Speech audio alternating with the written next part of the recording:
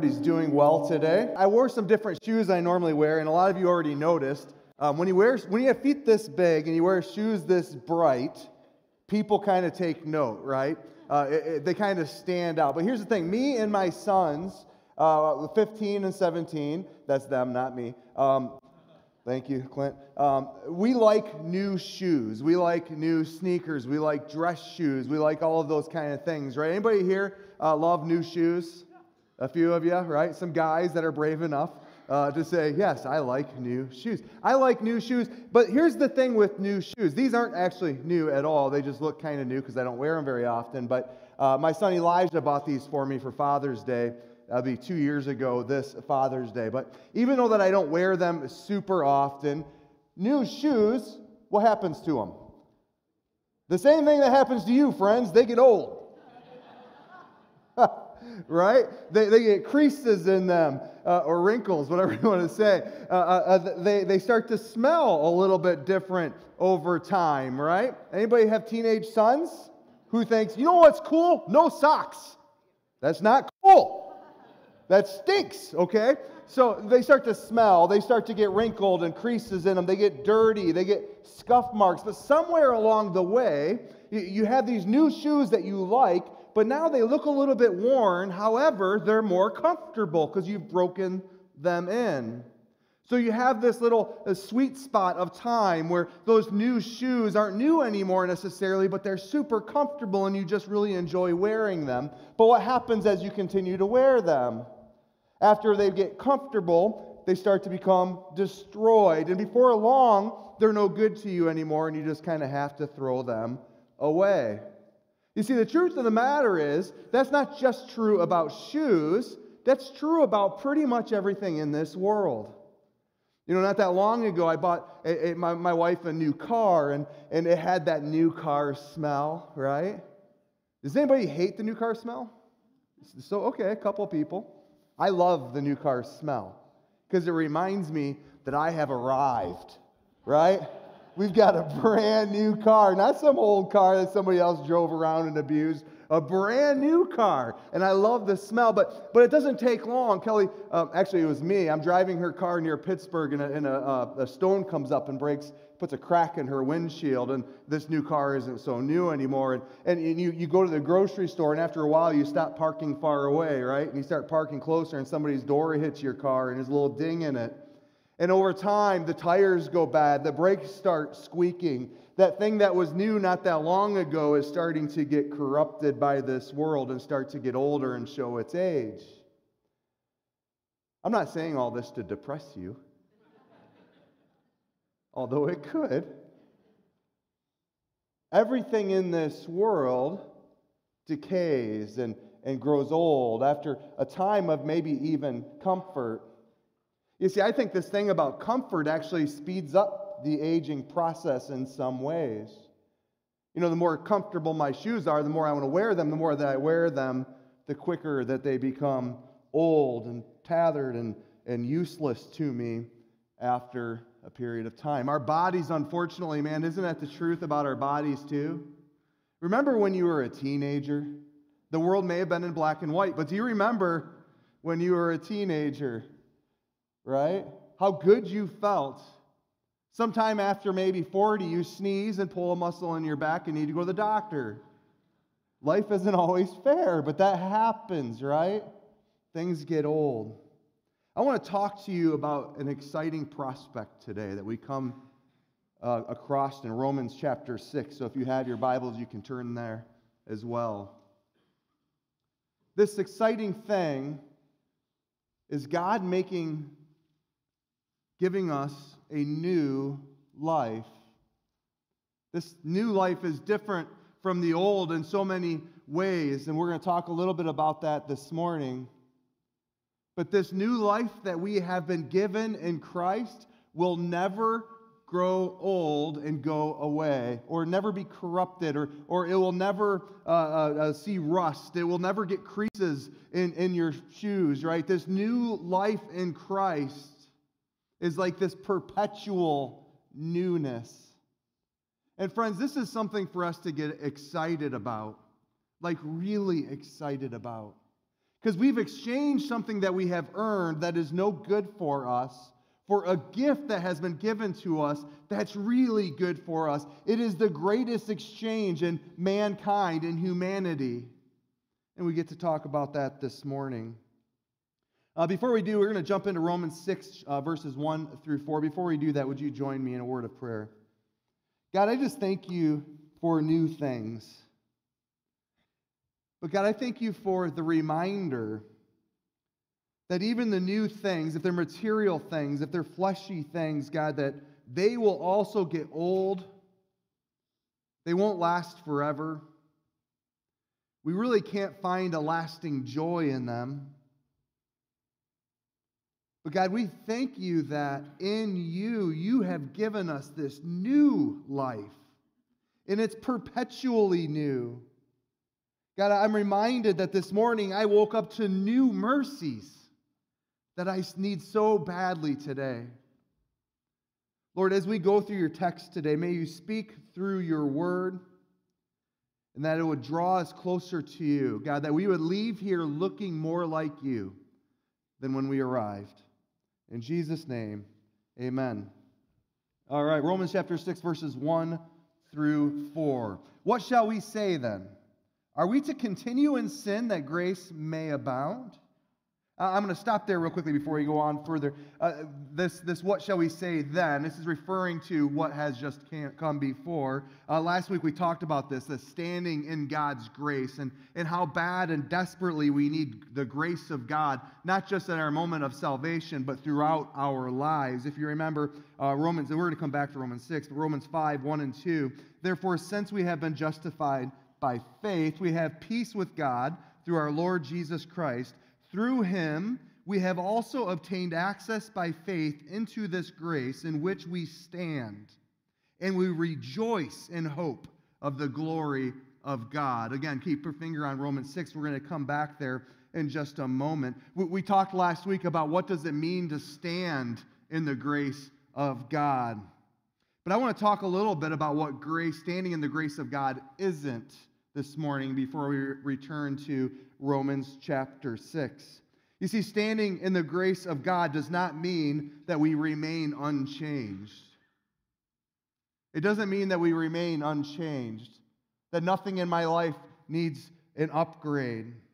While the world may tell you that you are perfect the way you are, or maybe you had a mom like mine that always said that, you are just perfect the way you are. She was delusional.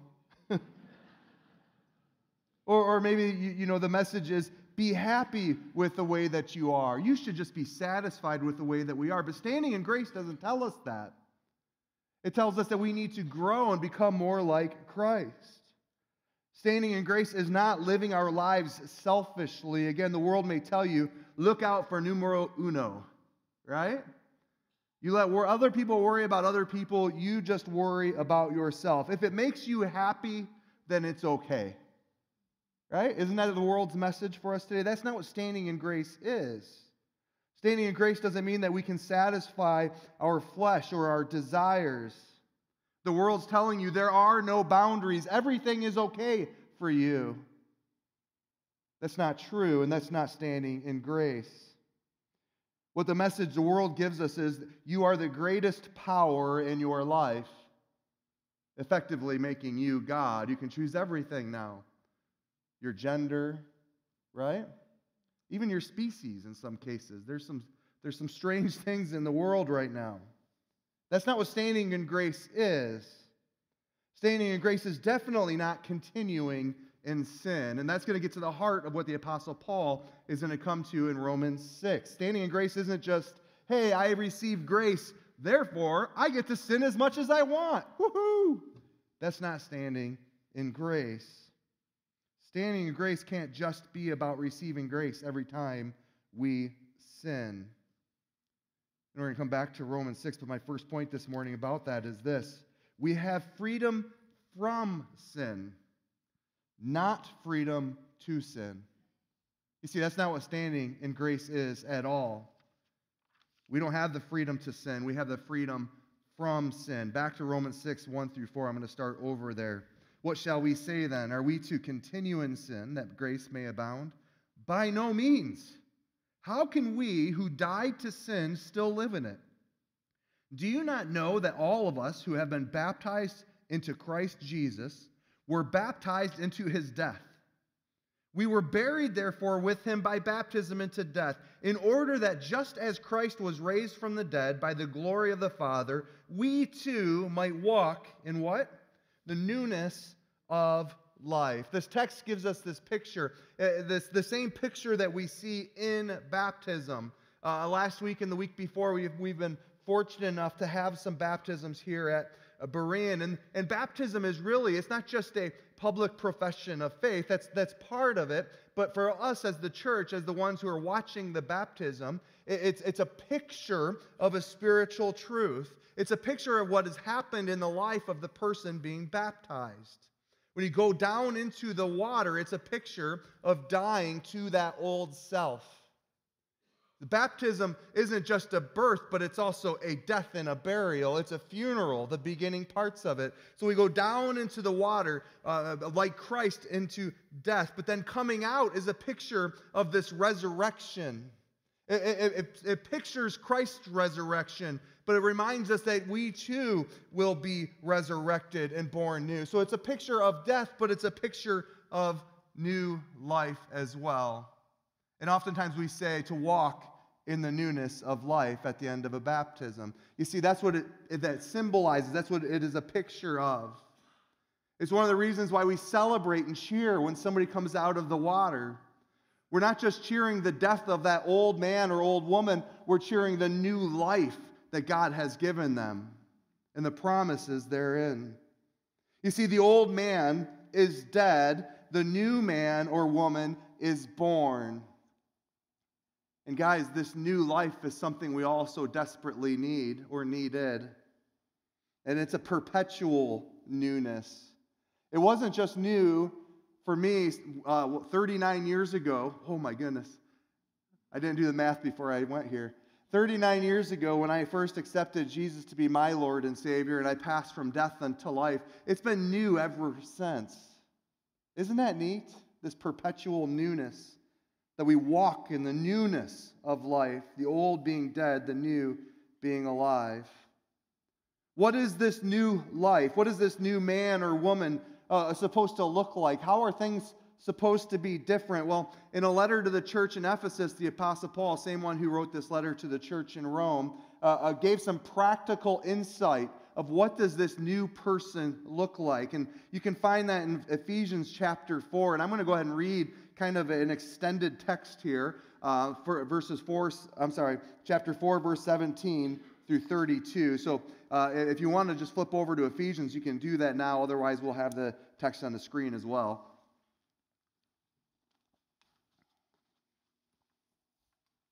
By the way, while you're turning there, I don't know if you caught Kelly saying this, but a girl gave her life to Christ at camp yesterday. What news to celebrate? You start thinking about all the kids going there, the fun that they're having, but the fact that they're being challenged and a Holy Spirit of God is speaking to their hearts, and somebody there passed from death into life and now is the newness of life ahead of her is something that we ought to definitely be celebrating. What an awesome, awesome thing. Ephesians 4, 17 through 32. Now this I say and testify in the Lord, that you must no longer walk as the Gentiles do in the futility of their minds. They are darkened in their understanding, alienated from the life of God because of the ignorance that is in them due to the hardness of their heart. They have become callous and have been given themselves up to sensuality, greedy to practice every kind of impurity. But that is not the way you learned Christ. Assuming you have heard about him and were taught in him, as the truth is in Jesus, to put off your old self, which belongs to your former manner of life, and is corrupt through deceitful desires, and to be renewed in the spirits of your minds, and to put on the new self, created after the likeness of God in true righteousness and holiness. Paul's coming in pretty hot right now, saying, Church in Ephesus, do you remember what that old man looks like? You surely aren't looking like that, are you? Because that was your old self. Therefore, having put away falsehood. Let each one of you speak the truth with his neighbor, for we are members of one another. Be angry and sin and do not sin. Do not let the sun go down on your anger, and give no opportunity to the devil. Let the thief no longer steal, but rather let him labor, doing honest work with his own hands, so that he may have something to share with anyone in need. Let no corrupting talk come out of your mouths, but only such as is good for building up, as fits the occasion, that it may give grace to those who hear. And do not grieve the Holy Spirit of God, by whom you were sealed for the day of redemption. Let all bitterness and wrath and anger and clamor and slander be put away from you, along with all malice. Be kind to one another, tender-hearted, forgiving one another, as God in Christ forgave you. So the Apostle Paul says, here is what your old life looked like. Certainly it doesn't look like that anymore, right? Here's what the new life ought to be marked by. The old life, callous. This idea of being callous to sin. You know, callous is something that we build up so that we can be comfortable. You know, maybe if you're swinging a hammer, you'll build up calluses on your hands so your hands won't hurt any longer when you swing the hammer. Sin does the same thing to us. The more we entertain it, the more callous we become to it, and the more comfortable we become with it, which is a slippery slope, because oftentimes it leads to more sin, and then we get callous with that sin and continue on. The old life was callous to sin. No conviction there of those sins. The old life, given up to sensuality, to your own wants, to your own desires, given up to greediness, every kind of impurity, deceitful desires. Friends, that's who we were. That is not who we are. That's what the Apostle Paul is saying here. That's who you were before Christ has given you your new life. But you have indeed been given a new life, follower of Jesus. That is no longer who you are. So certainly we're not living like that old self, right? The new life speaks truth. The new life does not sin in anger. Notice he doesn't ever say here, you can't be angry. You know, I've heard that so many times, well, if you're angry, that's a sin. Not necessarily. Be angry and don't sin, right? Don't allow your anger to drive you to sin, but you should allow your anger to drive you to restoration and reconciliation. Come to terms with others. The new life doesn't steal, but works for what he has and then shares it with other people, recognizing that we're all in this thing together, that we're all one body as followers of Jesus Christ. This comes out of a new understanding of what possessions are and who they actually belong to. The new life is kind, tender-hearted, and forgiving. Maybe at some point today you just have a moment of reflection and ask yourself, who do you look more like? The old self or the new? You see, this doesn't happen overnight. The fact of the matter is, this walking in the newness of life, this idea, by the way, that the word is sanctification, that we become more and more like Jesus as we go, less like our old self, more like the new life in Christ. But we need to ask ourselves, do we look more like Jesus today? Do we look more like that new creation today or more like the old? If somebody is going to describe you, are they going to say that you speak the truth, that when you're angry you don't sin, that you come to terms with people often and you make up when there are arguments, that you don't steal but you work for what you have, the fact that you share what you have with others because you understand the possession that you have been given, you are a steward of. Would people say that you are kind, that you are tender-hearted, and that you're forgiving? Would those things be mentioned of you living in the new life? You see, I'm going to give you the rest of this time. We're going to be back in Romans 6. There's 3 consequences of this new life. 3 consequences of this new life. The first consequence is this. In this new life, there's an emerging image of Christ in us. You see, when we're walking in the newness of life, there's an emerging image of Christ in us. Listen to Romans 6, verses 5 through 7. For if we have been united with him in a death like his, we shall certainly be united with him in a resurrection like his. We know that our old self was crucified with him in order that the body of sin might be brought to nothing, so that we would no longer be enslaved to sin, for one who has died has been set free from sin. This body of sin that's in our text, the word is soma, the Greek word is soma, and it's your flesh. It speaks of our sinful selves, that old person encapsulated in this body of sin. Again, that's who we were. That's not who we are. He says this body of sin, this encapsulation of our sinful selves have been brought to nothing. The Greek word there is one that I cannot pronounce and will not try. But it means to abolish. Again, this body of sin to be abolished, wipe out, set aside. The eternal consequence of sin has been brought to nothing. It has been wiped out. It has been set aside. That deserves at least one amen. Man, I'll tell you what, guys, this is such exciting news. I don't care if you've heard it 100 times. I don't care if you've heard it 1,000 times. I am so grateful that God's mercies are new today. I am so grateful that I can walk in the newness of life. I am so grateful that I no longer have to fulfill the desires of my flesh and the desires of my heart. I'm so grateful that I can walk in the newness of life, not on my own weakness and in my own strength, but in God's strength, through the power of His Holy Spirit who indwells me. Also, there is no consequence to the sin in my life anymore because God paid that price. God paid for my sin on the cross. That's something for us to get excited about. Or have we become comfortable with that truth? And in becoming comfortable with it, we forget that we're even wearing it anymore. Let's not grow comfortable with the fact that we are a fallen, sinful people that have been given new life, not by doing anything, not by being as special as we think we are,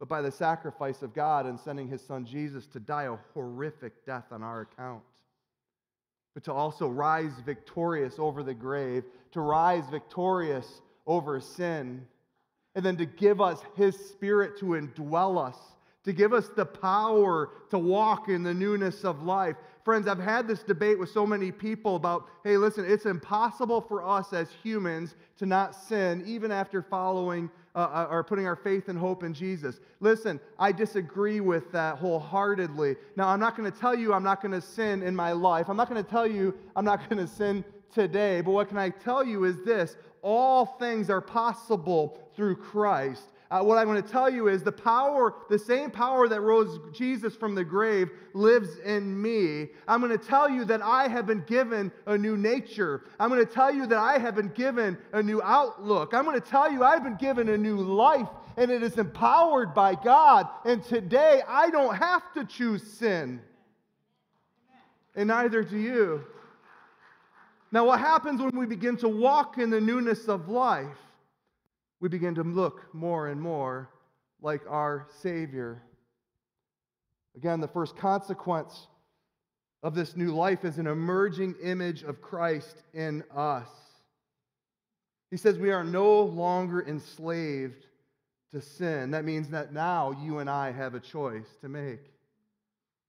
Today, are we going to walk in the newness of life?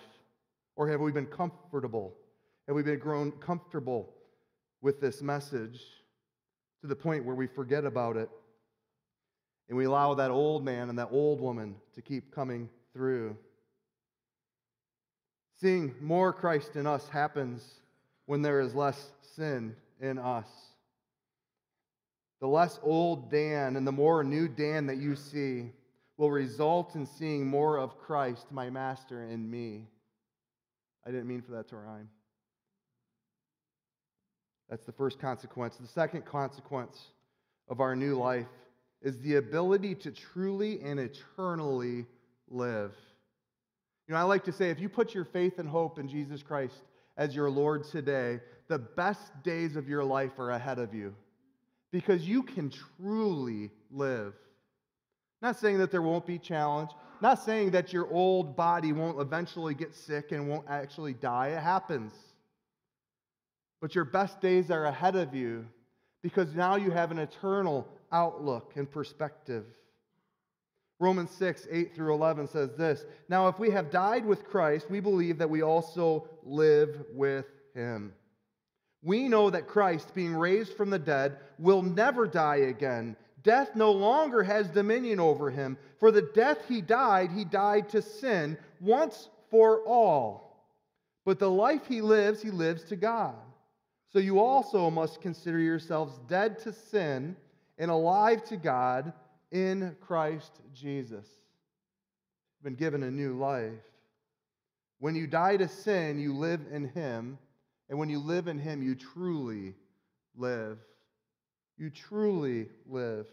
Christ's resurrection, by the way, is our single greatest source of hope. The resurrection of Jesus. I'm going to give away the Easter message, if you pay attention here. There's going to be no cliffhanger. Be like, hey, well, you're going to have to come back April 9th to hear the rest. No. The resurrection of Jesus is the single greatest source of hope in our lives.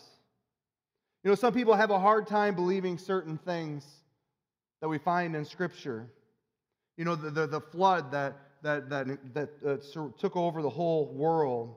The parting of the Red Sea being a supernatural event done by God. Some people have a hard time believing that any of these things are possible or any of these things are real. And you hear people try to explain away how maybe something happened naturally that might make us think that it was supernatural. You hear people making these arguments, but ladies and gentlemen, if Jesus rose from the grave, it is the ultimate validation of the rest of Scriptures. If Jesus really rose from the grave, it's not hard for me to believe any of the claims I find in Scripture. And it's the single greatest source of hope in my life. How can we be so sure that Jesus rose from the grave? I'm not going to spend too much time here, but that we could. First of all, hundreds saw the resurrected Christ, which was written about and documented while they were still alive, meaning they had time to refute the claims that they saw the risen Christ, yet they didn't. All but John, you talk about the inner circle of Jesus himself, all but John died horrible, and John was imprisoned, but all but John died horrible deaths that would have been prevented had they renounced their claims that they had seen the risen Savior. We talk about Peter, a guy who kind of wimped out, remember, when he denied Christ. By the way, probably a lot of us would have done the same thing. Oh, we like giving Peter a hard time about that, don't we? Seeing what he was seeing, experiencing what he was experiencing, man, I wish I could tell you for certain I wouldn't deny Christ. But it would take the strength of Christ, not my own strength. That's for sure.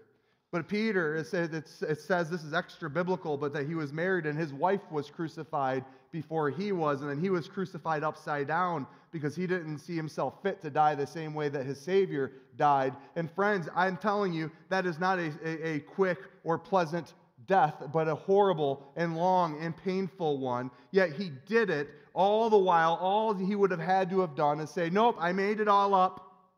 I didn't see the risen Savior. The tomb is empty. The Roman soldiers standing guard would never have allowed his body to have been stolen. It meant their lives. The tomb is empty.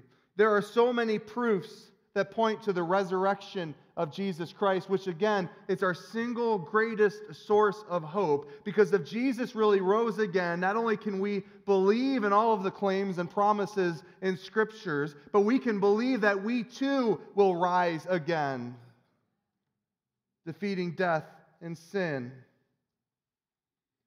Christ isn't just our example in death, but he is our example for life. Being dead to sin is to be alive in Jesus Christ. Verses 12 through 14. Let not sin, therefore, reign in your mortal body to make you obey its passions. Do not present your members to sin as instruments for unrighteousness, but present yourselves to God as those who have been brought from death to life, and your members to God as instruments for righteousness. For sin will have no dominion over you, since you are not under law, but under grace. This is good news. This means that you can and should be changing, myself included. You know, sometimes we make light of the fact that we do make mistakes and we do continue in sin. But the power of God who lives in us allows for a different way forward. Are we becoming more like Jesus? It's good for us and it's good for those who are around us. Quickly, the third consequence of our new life is this. It means that you have exchanged what you have earned for what you have been freely given. Romans 6:20-23. For when you were slaves of sin, you were free in regard to righteousness. But what fruit were you getting at the time from the things of which you are now ashamed? For the end of those things is death. But now that you have been set free from sin and have become slaves of God, the fruit you get leads to sanctification, and its end, eternal life. For the wages of sin is death, but the free gift of God is eternal life in Christ Jesus our Lord. Oh, I hope that excites you. I know we know this verse and these verses, and we've repeated them so many times, but let's not get comfortable with them. This is exciting. By the way, one of the things that is clear, we will always be slaves to something. Whether it's our own desires, our own wants, our own needs. Whether it's sin and unrighteousness, or it's God. One leads to death. The scripture says one leads to life. You pick. What would you rather be a slave to? We'll always produce some sort of fruit. Apostle Paul says here, some fruit we'll be ashamed of and not want anybody to know about. That's the old self and the fruit that we had produced.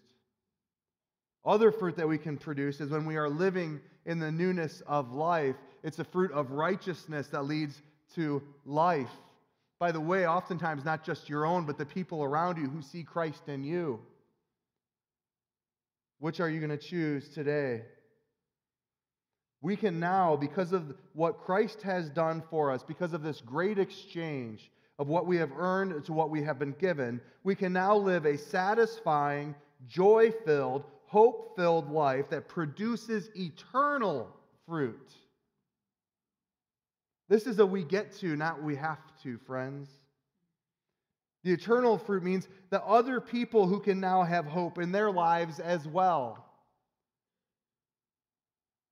The people around you need you to be walking in the newness of life.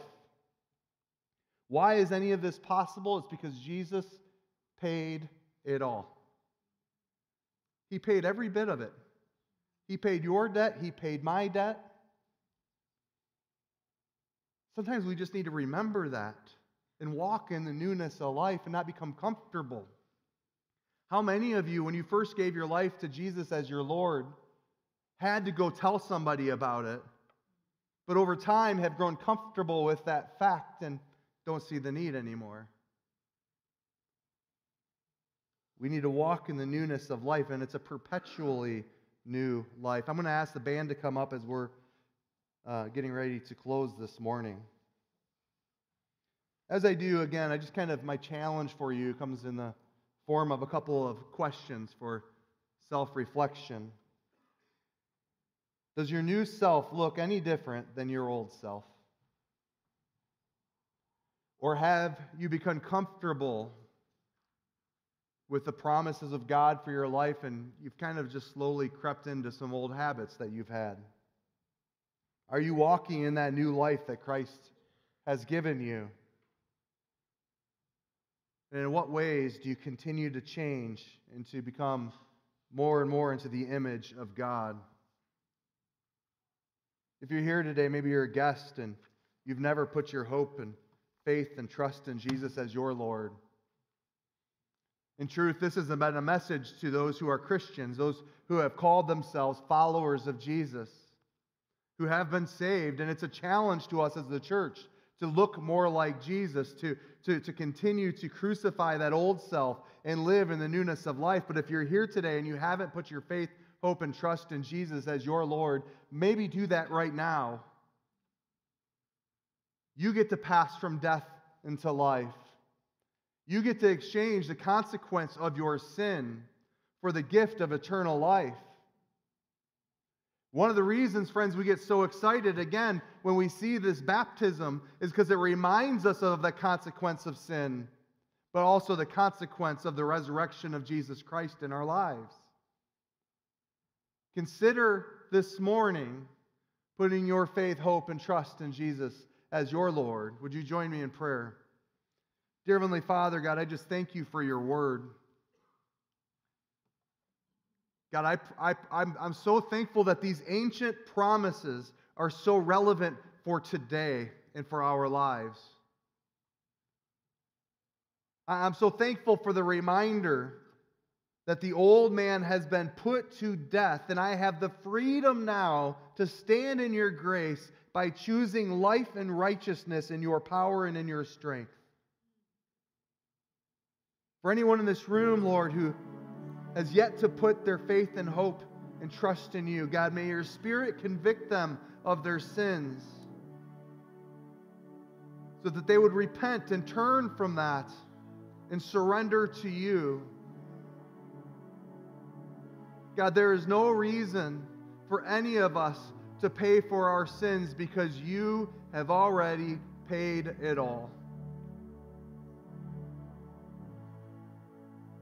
If you're in this room and today is the day that you say, you know what, I'm ready for this. I'm ready to surrender my life to Christ. Every head down, every eyes closed. If that's you, just slip up your hand so I can pray for you. I'm not going to have you come forward or anything like that. I see your hands. God, I just thank you for those hands. God, I just pray that your Spirit will convict of sin, that you will give those people who rose their hand the confidence and courage to tell someone. And God, again, I thank you for the removal of the consequence of our sins because of what you have paid for on the cross. In Jesus' name, amen.